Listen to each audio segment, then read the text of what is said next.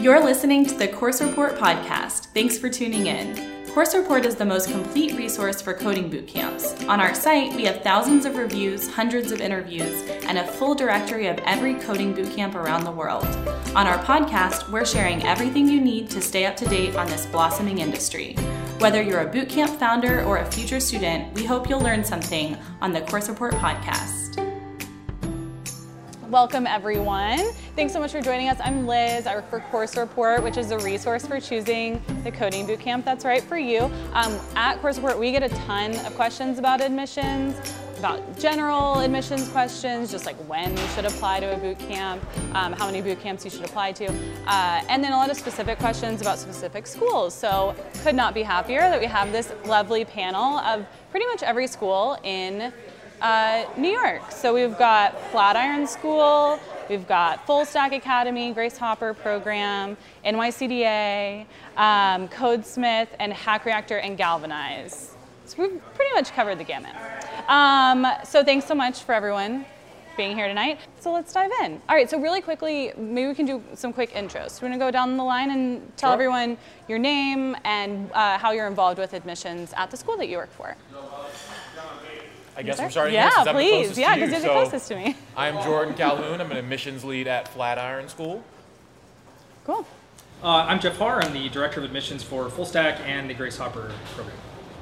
Hi, my name is Crystal Kaplan. I'm the manager of the Student Success Program, and I have a background in recruiting, higher ed education, and also overseeing job readiness programs. At NYCDA? Yeah. Yes, cool. Right on, very cool. Hi, I'm Tyler. I'm the campus director for Hack Reactor in New York City. Hello, everybody. I'm Will, and I run Codesmith. Cool. All right, so let's start broadly. These are questions that I hear most often, not about a specific school, but more generally about the process. So first, when should people apply to a boot camp? Do you think they apply like the day before they're ready to start? Should they wait, give themselves a few months? How long does the process typically take? Well, I think there are a couple ways to think about this, and one thing I would say is that applying to a program generally doesn't cost anything. And it's a way to signal your interest in a program. So my advice would be to apply to a program once you're sure you want to do a program like this. What that's going to do is it's going to put you on the radar of that program. It's going to involve you in messaging that's important that you're going to get. And every one of us here has a way to communicate with you and give you everything you need to know to go through that process. So I always encourage people to apply as soon as they know this is what they want to do, and worry about the academic part and the evaluation part later. Get that on your task list, get it coming into your email, and we know who you are and that you're interested, then we can tell you what you need to do and how long it's going to take. Cool. But for a time frame, I would say 2-3 months at minimum. 2-3 months for the entire process. Yes. Cool. Similarly, I would add, when you can explain your passion for coding, like it's, we probably have both ends of the spectrum that we experience, people who, at least I have the experience of people who apply, a week before a cohort begins, and I'm gonna really try to get in for this September cohort. It's like, that's too soon. And then we also get people who are like, I'm gonna apply for sometime in mid-2019, I just wanna get a head start on things. It's like, the first one's too late, the last one's too soon. You want to be able to explain your passion for coding, and once you're able to articulate that, that's a great time to get started, because then, like we had mentioned, you can start having a conversation with admissions people about what that pacing looks like and what that timeline looks like and how soon you can get admitted for a particular cohort. That makes sense. Do you think people should apply to multiple schools or put all their eggs in one basket? Is there general? Yeah, I think that prospective students should definitely do their research, just like you would go about finding a job, right? Connect with alumni, ask them some questions, do an actual site visit, audit a class. You want to make sure that it's not only your education, but also the culture. Is it a culture fit for you? So we definitely recommend that. That's great advice, and I think you can do that at multiple schools, right? Yeah, cool. And then kind of more specifically, what do the admissions processes and kind of your interview process look like at each of your schools? Maybe you can talk through that process for you, assuming it takes 2 to 3 months, but what are the steps? At New York Code and Design Academy, there are a couple of key steps. One, filling out an application. Next, it would be doing a 30-minute interview. Then it would be doing foundations, which is 40 hours worth of coding material. It's a prerequisite. And then getting your financial plan in order. Cool. I'm happy to speak Yeah, to it. what's So, the Hack Reactor? So at Hack Reactor, the question is kind of like what we look for in students, right? I think most of these schools kind of look for very similar kinds of candidates.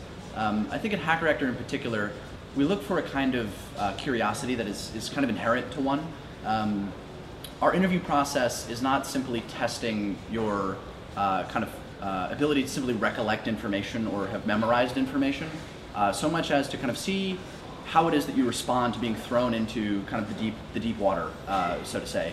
And people, tend to their true selves kind of come out in those moments, and you get the opportunity to really see, how does an individual respond to being put under some kind of like pressure, and like what is the rigor with which they kind of attempt to solve this problem in the moment, right? And so when we interview people, we're kind of inherently looking for that, and I think that really comes down to a degree of like self-management that like not everybody walking around on the streets kind of has, and we really look for that because going through, I can speak for Hack Reactor at least, going through our program is particularly intensive, and so we need to ensure that people are kind of prepared to kind of tackle those challenges. Yeah.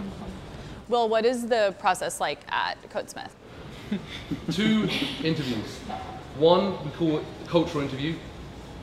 Ultimately, in the end, if someone is not going to be constructive to the overall environment, isn't excited by that opportunity to work with others, it ain't going to work. So cultural interview first, then technical interview.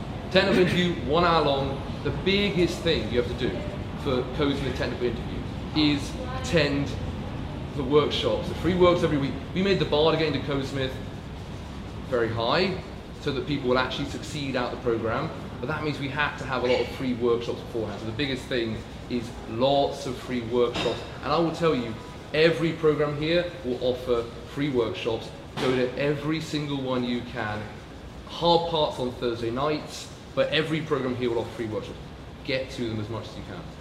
Jeff, what is the process like for Full Stack and Grasshopper? So we have an application, we have an assessment that you take, we have an interview process after that, and that's a quick answer to a process question, but I just want to echo a lot of what they said that we look for as well. And I will just do that very shortly by saying that, yes, a lot of how we evaluate you once we understand that you're technically ready to succeed in the program is based on the way that you handle challenges, failure, things you haven't seen before, things like that. But I would say maybe also our admissions process is not designed to make a final call on you in your first time through it. Many of our students go through our admissions process multiple times. Now, granted, there are insurmountable reasons why we might not be a good fit for working together. Those would come down to really egregious, fit issues, the way you collaborate with people, things like that. But we think even communication is coachable, and we invest very, very heavily, like Will said, in pre-admissions events, courses, workshops. These are not, businesses of ours. They're ways for us to invest in the people who are interested in coming to our school and help them increase their chances of success in our process. And we find that if it's your second or third time around, the amount of instructional time and coaching and attention you've put into this and effort and organization and learning how to learn again, big thing for adult learners. I still have struggles with it in the courses that I'm taking. But the reason we do all of that is so that when you finally get into a program, you are not quitting your job, moving your town, getting daycare for your children, changing up your life, and then putting yourself in a situation where the intensity of the program goes from here to here, and you don't have the skills necessary to deal with it. So, I would say that for the vast majority of applicants, the question is not, am I the right fit? It's how can I become successful in your program, and when can I join to maximize that? So we allow a couple of tries in the different parts of our process, and failure is expected in our process. And like Will, we have a responsibility to have a very high bar.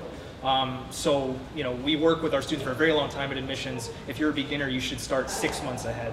If you are an advanced computer science graduate with engineering experience, you may be able to enroll in 2-3 weeks. Does every school on this panel allow people to apply more than one time if you fail the first time, or does anybody say no? Well, we would say no to somebody Okay. if there was like a very clear Sure. lack of alignment as far as kind of being able to work together. And I think Same. it's probably the same for all of us. Yeah. There are some otherwise, yeah. schools that say you can't apply more than one. So just clearing that up. Okay, cool. And then Jordan, And you want for to our describe the admissions Flatiron? process, so we have a 3-step admission process at Flatiron School. So there's obviously the application. Successful applications get moved on to the admissions interview, and then successful admissions interview gets moved on to the technical interview. And the two main things that we're looking for are obviously the technical aptitude, which a lot of people have discussed here on the panel. That all holds true for Flatiron School as well. And then the other part that we're looking for is the passion for coding. And I guess that's one part that I'll add on to in terms of what people have said before. The technical aptitude is something that we feel we can teach. If someone has a certain skill set or ability to learn, and I like that how you mentioned learning as an adult is difficult. Adult learning and relearning how to learn is really, really important. But assuming that an applicant has that skill set and they have that ability to learn, the thing that we cannot teach is that passion for coding. Someone who has that drive. I think about, if I'm playing a sport that I care about, I'm going to sweat during practice. I'm going to work hard because I have this goal. I care about this sport. As opposed to if I were in a rec league and I were joining for racquetball, I'm not working hard to win a racquetball championship. I don't care about that. I'm just dabbling in it. Like one of the easiest rejections I can make is if someone is applying to Flatiron School and they're saying, yeah, I just wanted to see if I would enjoy coding. Like obviously that's a little too soon to make that type of leap, right? But if someone has that technical aptitude, which shakes out during the technical interview, and if they have that passion for coding, that combination is what gives us the confidence to admit them. And then there's the cultural aspect as well, just making sure that culturally we feel that they're a fit with the vibe that we have, which is unofficially to work hard and be nice. Cool. Can I just be careful about the word culture? I just want to be clear. When we say culture, it tends to be like internal lingo in our departments. When we say cultural, we're referring to solely your non-technical fit and your attitude and your vibe in the program. Nothing to do with your actual culture or anyone's actual Absolutely. culture. Attitude is a great way to Summarize it in one word. We're trying to change the way that we refer to that internally because it's not always obvious to candidates. Totally fair. It's about how you deal with challenges and things. Okay, quick question. For Jeff and Tyler, y'all are both here kind of representing two schools, essentially. Jeff with Grace Hopper and Full Stack, and then Tyler with Hack Reactor, and y'all were obviously just acquired by Galvanize.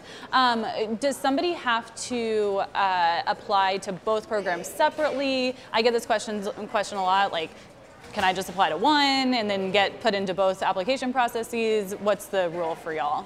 Yeah, that's a really great question, and thus far, for the month that this information has been public, that has been one of the most common questions that we've been asked. It is the case currently that Hack Reactor is going to be replacing Galvanize's web development program entirely, and so it will be kind of sunset immediately. And so at this juncture, you don't have to necessarily apply to both schools, so much as you have to simply apply to Hack Reactor.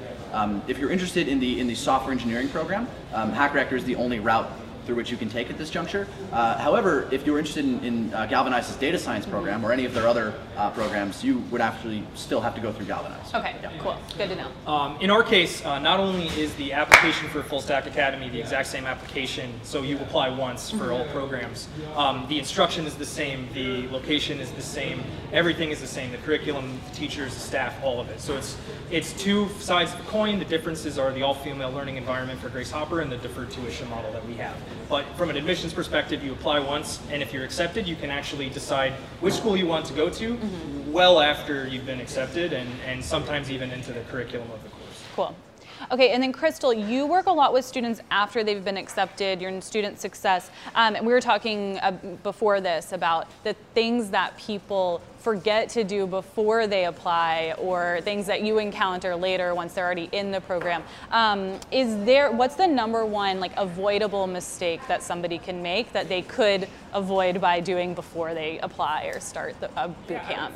There are three things. One, I would say your future.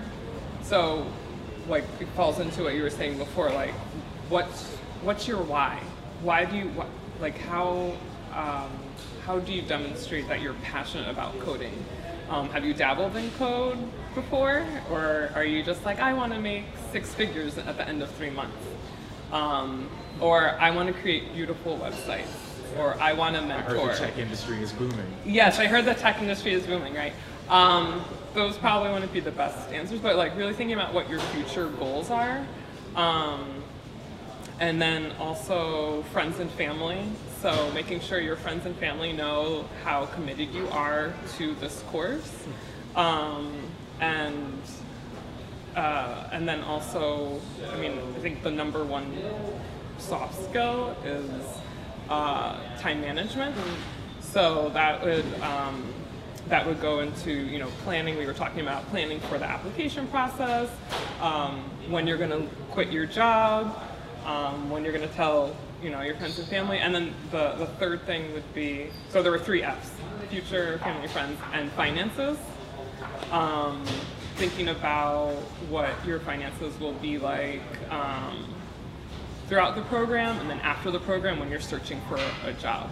Okay, cool. Figuring out your finances before. Yeah, I think that's smart. Does everybody require a coding challenge? Like, should applicants expect to have to code during the interview? Yeah. Yes. Yeah. Yes. Literally everyone. Okay, great. So what do applicants need to know for that? Like, do they need to know a specific coding language? Do they need to know how to solve a logic problem? Do they need to know any programming language? Like, what level of technical expertise do they need to have before they apply? Yeah, I'm happy to jump into that. So I'll speak on behalf of HackerRactor, but I think there's probably one kind of commonality that I would encourage most prospective students to consider as they're kind of moving into this world of potentially, you know, attending one of these schools. I think all of us expect from students some fundamental baseline ability to kind of solve problems, right? And regardless of kind of which programming language that you find yourself needing to kind of gain expertise in, depending on what school you want to go to, because we all do teach potentially different, you know, technologies and different languages and such. There exists this kind of like fundamental baseline of knowledge and information that you can glean from just the fundamentals of things that you don't have to apply to a particular language, right? And I think that having a core understanding of like what programming is more holistically before you kind of jump into a particular language is actually really useful for people. And then once you have that baseline level of information, you can then kind of jump into understanding the particular nuances of a given language that you need to know to get into a school. And for HackerRactor, we expect that people have a deep understanding of the fundamentals of JavaScript in particular. Yeah. Okay. So JavaScript, Will, y'all are JavaScript too? They'll have to code in JavaScript during... For me, my view is that you can get to a junior dev level, definitely an entry-level dev for free. Okay? The resource, you can get to, by the way, a mid-senior role for free. It's going to take you a while, but you can get there for free, without a doubt. There are so many amazing, Free Code Camp is a phenomenal resource. This guy, Quincy Larson, I am eternally grateful. He's an incredible person, and you can get there for free. So why do a program? I think to get from entry or junior level up to mid-senior fast is hard. So for Codesmith intake, about a third have done either a CS degree and would come out of that getting an entry-level role, or they've done a boot camp, a coding boot camp, and they want to sort of level up. A third have done some sort of software engineer. They've been a front-end developer, or in some rare cases like senior dev or CTO, and they just want to be part of community building. And then a third are totally self-taught from nothing. And that's where I'm a big fan of those people. They just dig in. They go through Free Code Camp. They go through CSX, which I think all programs will have kind of intro online learning. They go through CS Prep. They go through the kind of getting yourself up to the level where, and I'll tell you this, I've seen people do all that free stuff, pre-Codesmith, and then just go and take an entry-level job straight away. 60K entry-level job, like that. And I do believe that's the level where at least Codesmith comes in and says, okay, we'll accelerate you up now to that next stage. But that's kind of what we expect. Doesn't mean you need to do a coding bootcamp. Sometimes people apply to Codesmith and say, damn, should I have done a coding bootcamp first? I don't think so. But certainly getting yourself up to that level where you could probably get an entry-level job already, that's the kind of level we expect for Codesmith. Does anybody have a less, Yeah, well, I just want to respond to that a little bit. Do you want to go first? No, go. Okay. So I think that Will's totally right about free resources and the quality of them out there and the amount of them that are out there and the different approaches you can take to self-learning. But I think that it's very, very rare to run across a person who already has all the skill set to self-teach themselves programming to the level where they can gain Can I just say, employment. that's where you need community. And that's where you have your free workshops. We all have our free workshops. Go to free workshops, you can get so far with the community. Sure, but so my point is that we sort of approach it a little differently at Full Stack. You do need to know JavaScript. You do need to know the basic fundamentals of JavaScript at a deep level, very similar to Hack Reactor. We provide you with prep resources. We provide you with free workshops to get there. But we also are going to teach you in our program how to do work as an engineer. And you don't need to know that when you show up. It's an industry that has its own ins and outs, skill sets, and tons of our senior level curriculum is devoted to understanding how to work on an engineering team, make engineering products, meet deadlines, deal with challenges, communicate with your team members. And these are all skills that you absolutely need to be employed as a software engineer, no matter what you started in as far as your capabilities. So I want to be very clear that yes, we do require a good understanding of fundamental JavaScript to join our full-time program. But we have entry points for people who know nothing, who have none of these skills. We have entry points for people who already know all of it and have all of these skills. And no matter who you are, our job is to help you understand, where am I today, where can I be soon, and what are the steps that I need to do to get there. And I think that while we love self-learners, I think it's distinctive from people who can motivate themselves. I think learning is not an inherently obvious skill set to develop. I think motivation is much more of the uncoachable side of it that you mentioned, the passion for coding. But we think if that's there, and we have the curriculum to teach you the technical stuff, and we have a ton of career services, human beings, mock interviews, algorithm practice, project management practices, agile, all these things are things that we cover in our senior phase, because that's when you have the technical knowledge and the baseline to be ready to learn how to apply this to a work situation. You know, we graduate entry to mid-level engineers. I wouldn't say senior at Full Stack, but I mean, so it's a little bit different. But. So it's less about like just being able to pass a technical coding challenge and more about like being able to prove that you were able to get to a point where you can and that pass you want that. a job as a software engineer. And I would say that I aspire for this to be true. We can take anybody and get them to successful. The time frame is different. The skill sets you need to learn are different.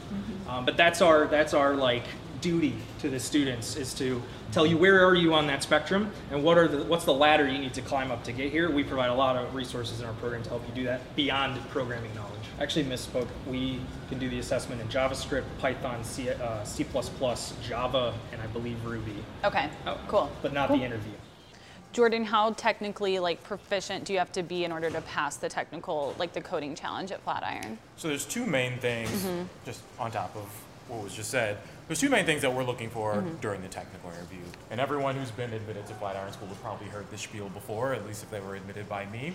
There's the technical aptitude side of things that we were talking about before. You know, if there's a coding challenge, we want to make sure that you're able to problem solve, that you're able to think through these problems in the right way, right? And then the other side of it is the coachability, and that was something that was sort of alluded to earlier in terms of, you know, not just motivation, but being able to listen to someone's guidance and perspectives, an instructor's guidance and perspective, to be able to ask the right questions and engage effectively to be able to solve that problem.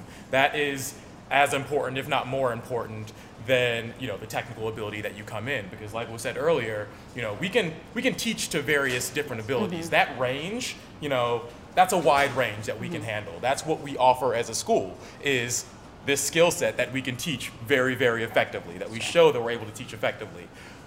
What we can't teach are those things like passion and motivation. That has to come from the applicant side, and also coachability.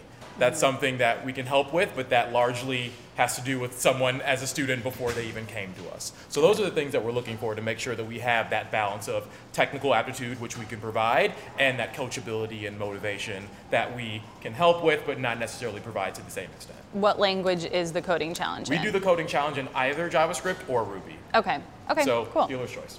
Yeah, at New York Code and Design Academy, the technical piece is just front-end HTML, CSS, and JavaScript as well.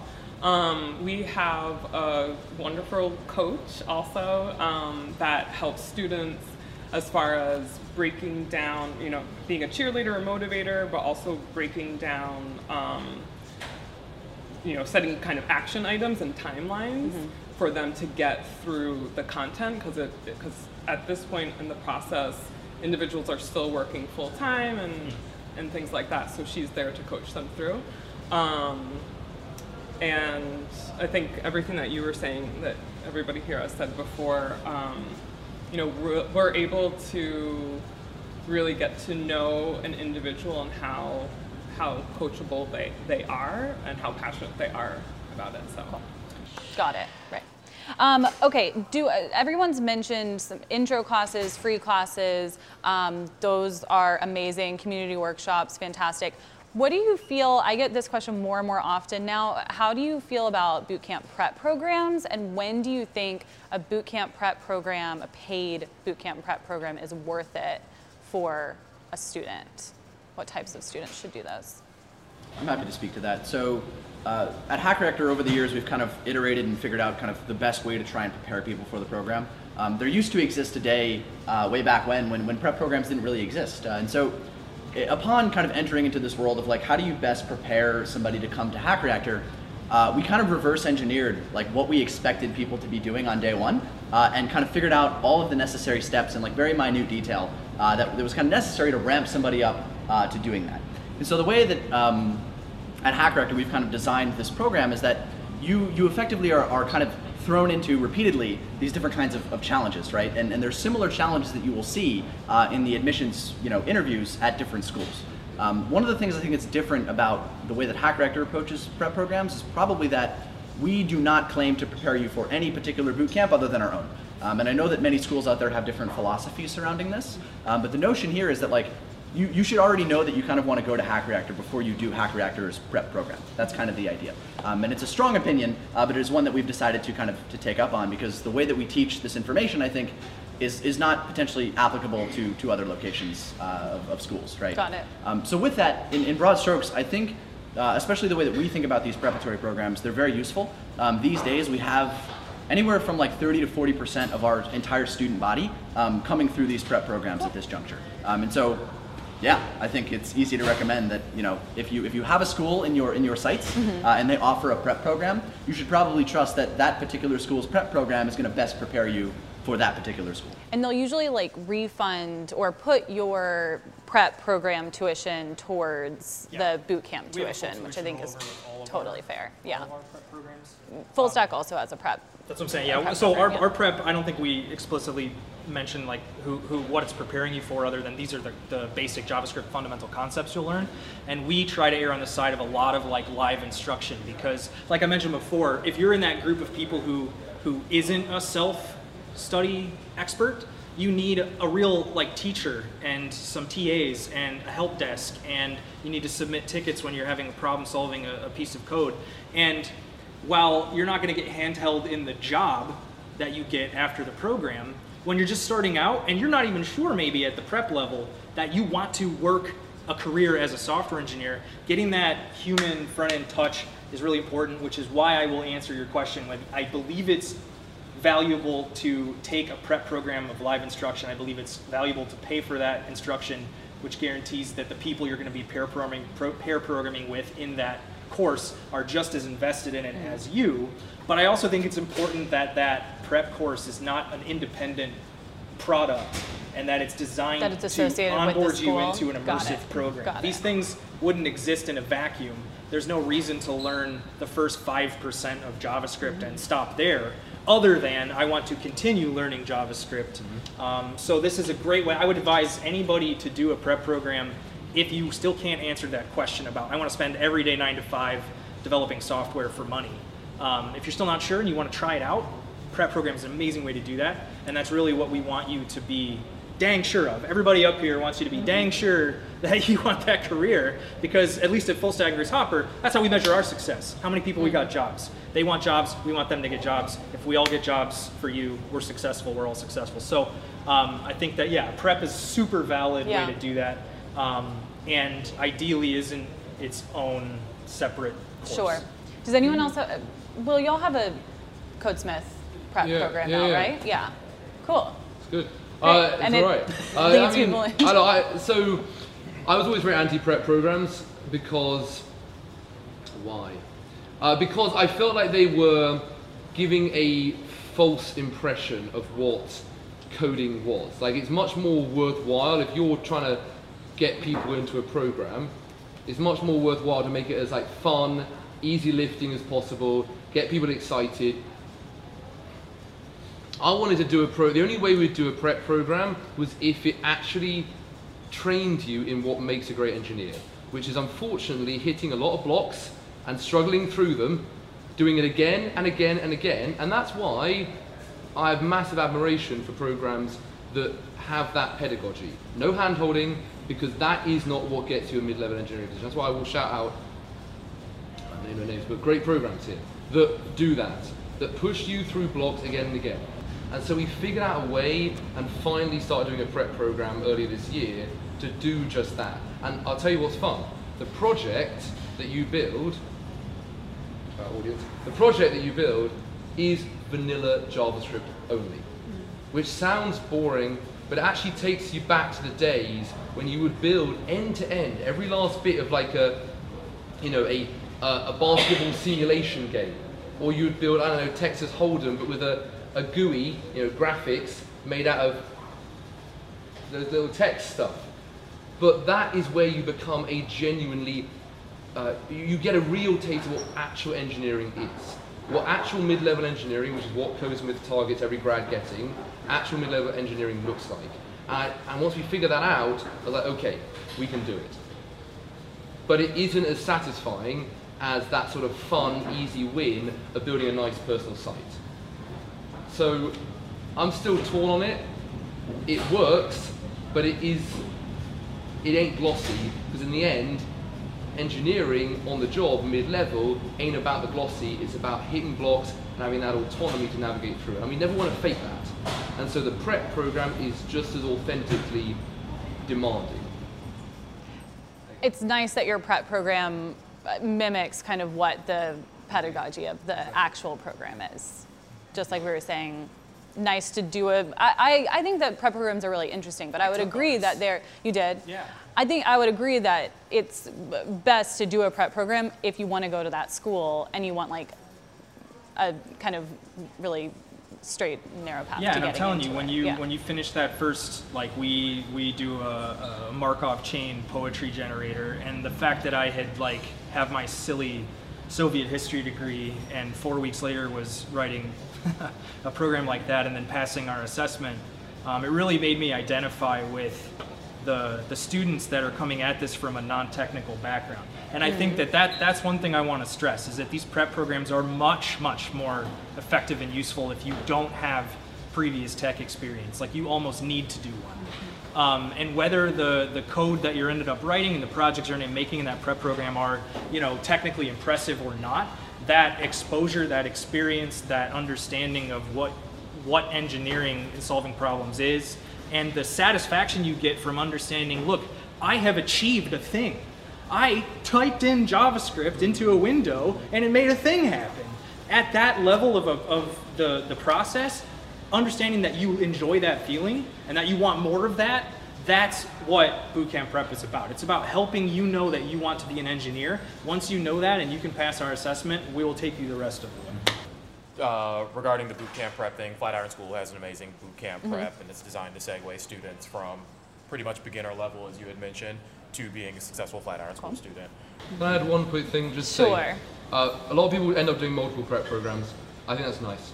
I think that's a great way, honestly, of exposing yourself to a culture and figuring out what culture is right. So a lot of people do full stacks and then CodeSmiths and HRs, and I think that's fantastic. A lot of them have scholarships as well. I'm sure everyone's Yeah, have scholarships those. and being able to apply does the Code Smith do tuition. that, applying the tuition? And to then your- regardless, technical communication, cultivate it. Cool. Okay, I want to finish up with a little lightning round, the entire panel. First of all, a question that we get all the time, are there age minimums or maximums? Do you have to be a certain age, and will you not accept somebody who's above a certain age at your boot camp? Yeah. Just to finish out from the last question, at New York Code and Design Academy, we don't have a prep program, but we do have 8-week courses for students who, who haven't ever coded before, or who have only gotten so far in doing Treehouse or Lynda or whatever. So as far as admissions and age range, anybody who's over 18 is welcome to join our community. Is everyone over 18? Over 18, no That's max. okay. Yep. Absolutely. Do you ever accept people under 18? Nope. No? Okay. Okay. We used to. Interesting. Yeah, I feel like schools used to, and maybe that's 18 is the legal age. But I think we've done up to 62. 62? 58. Just several. Do you get a lot of questions from kind of later career changers who Yeah, are like, and- can I yeah. do this? And I would 'Cause we say get they're- that question all the time. Their main question is it too late to do Yeah. this? It's different for everyone.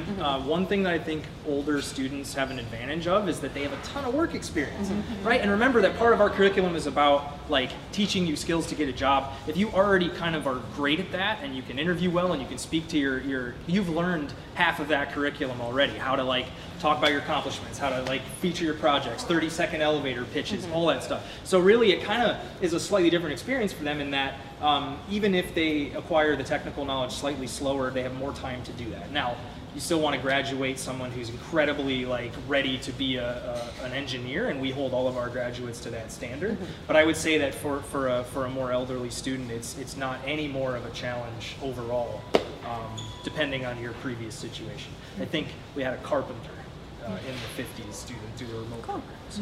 Yeah, and also I'll add on to that. At New York Code and Design, our program is software engineering, but we also treat each individual as their, an individual.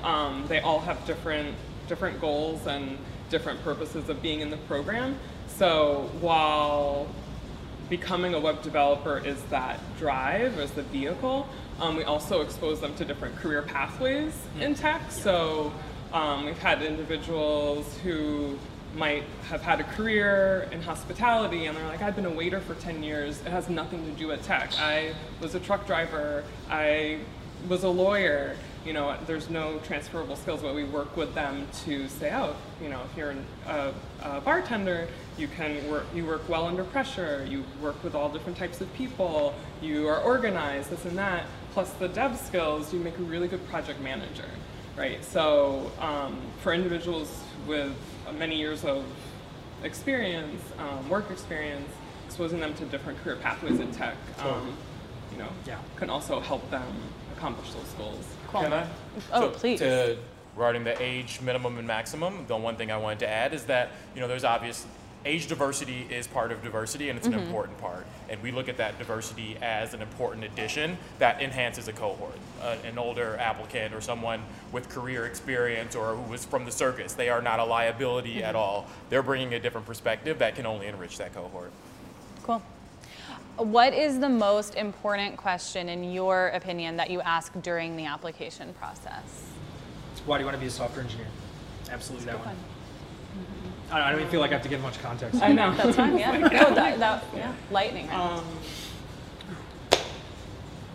I think there's a lot of different ways to ask the question why, and that's ultimately Why what I is think probably all of us will try to get at in the interview process. Yeah. I mean, someone had mentioned, I forget who earlier, this notion of like just getting into this space because people make a lot of money doing this work is flimsy, and like that doesn't really hold its weight when you get into one of these programs because they're intense. And even if you happen to make it through one of these programs and you end up at the end of the tunnel, there's another 3 to 6 month worth of hard work to do where like it's even more on you to figure that out. And so answering the why question really early on and identifying people's kind of like intrinsic passions and desires for this kind of work is I think paramount in the interview process. Yeah. Actually, slightly different for us. That definitely is part of it. But the question we probably ask that's most important is how, I don't even know the exact question, I don't do the interviews, but I know the question I sort of pass down is something like, what, if you're pair programming with somebody who has less experience than you, so you're pair programming with this person, they have less experience than you, how does that make you feel? What do you do? How do you handle that? What do you do? And it's a way, my view's always been, big part of being at Codesmith, I've always said, academic excellence is 80% of what makes Codesmith. 20% though is if you are driving for academic excellence, you better have a warm and supportive community where every single person is growing those around them, perhaps even prioritizing that over growing themselves. You get that, and you get this multiplicative effect. So if you have people coming in who are like, great, I'm here to serve myself, you know less, what can I get out of you? Then you're done, that's not gonna work. But if you have people who go, wow, now's my chance to mentor you, improve my communication, improve my ability to explicate complexity and make it meaningful to somebody else, then you've got a group of givers. And that is what builds a great community. So that's kind of the, I shouldn't really say it because now the question's been revealed, but that is the most important question for us. Yeah, I would say for New York Code and Design Academy, it's similar, you know, why are you interested in coding, and making sure that they, you know, asking follow-up questions on like how they demonstrate that. So they used to be a gamer, or they attend meetups, or they've dabbled in code. They, you know, whatever that medium is, and then also, you know, how will you contribute to the community? I think it goes kind of hand in hand what you were saying before. You know, and asking them, you know, what, you know, how are they going to handle this intensity, and what are alternatives and things like that, of how to handle it. Okay, so the why, how you'll contribute to the community, give back to the community. Anything else?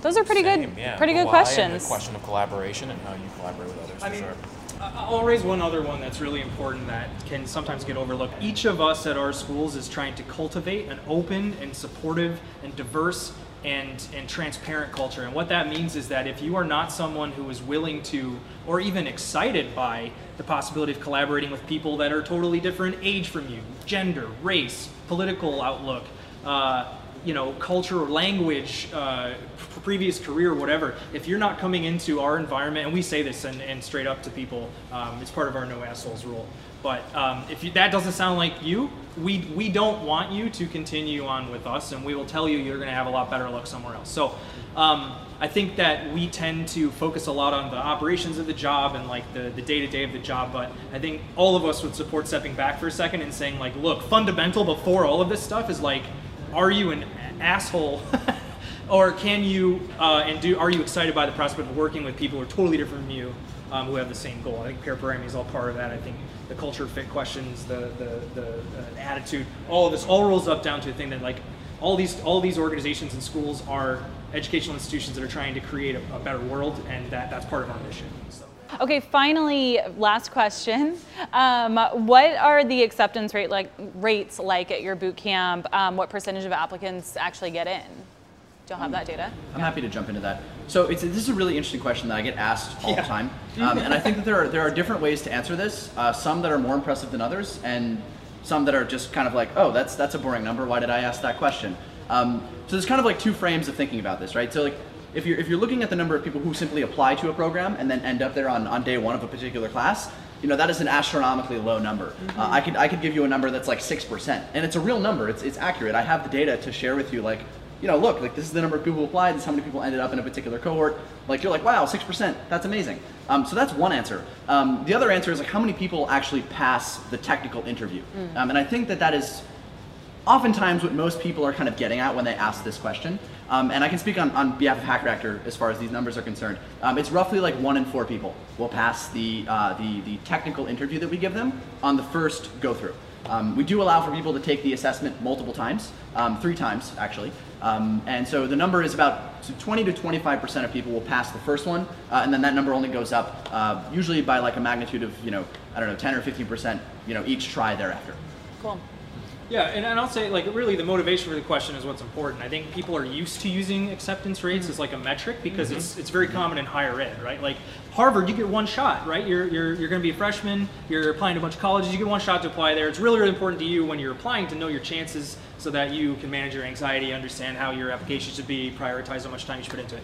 Totally different world here, right? Like, especially at Full Stack and Grace Hopper, the fact that we don't expect you to get it on your first try, it means that these kind of like direct conversion rates between steps are really not what you're trying to understand. What you're trying to do is understand what your chances are, and at least at our school, your chances are 100% if you put in the effort to reach the bar that we admit.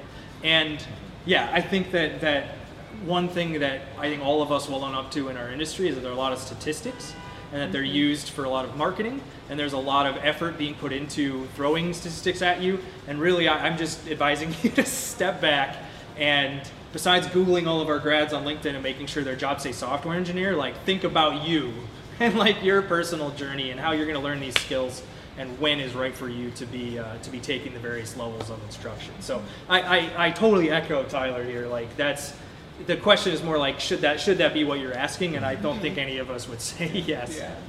I mean, the crux of that question is obviously a fear, right? That they're worried that it's going to be very difficult, that their odds are low for them to get accepted. And like you had mentioned earlier, you can throw out a very low number. You could say the 6 to 8% or something like that, and that's obviously, that would be meant to intimidate and make ourselves look, bolster ourselves as our acceptance rate is really, really low. It's really hard to get in, and that makes us special. And what does that do for your applicant pool too? That's sort of the antithesis that I want.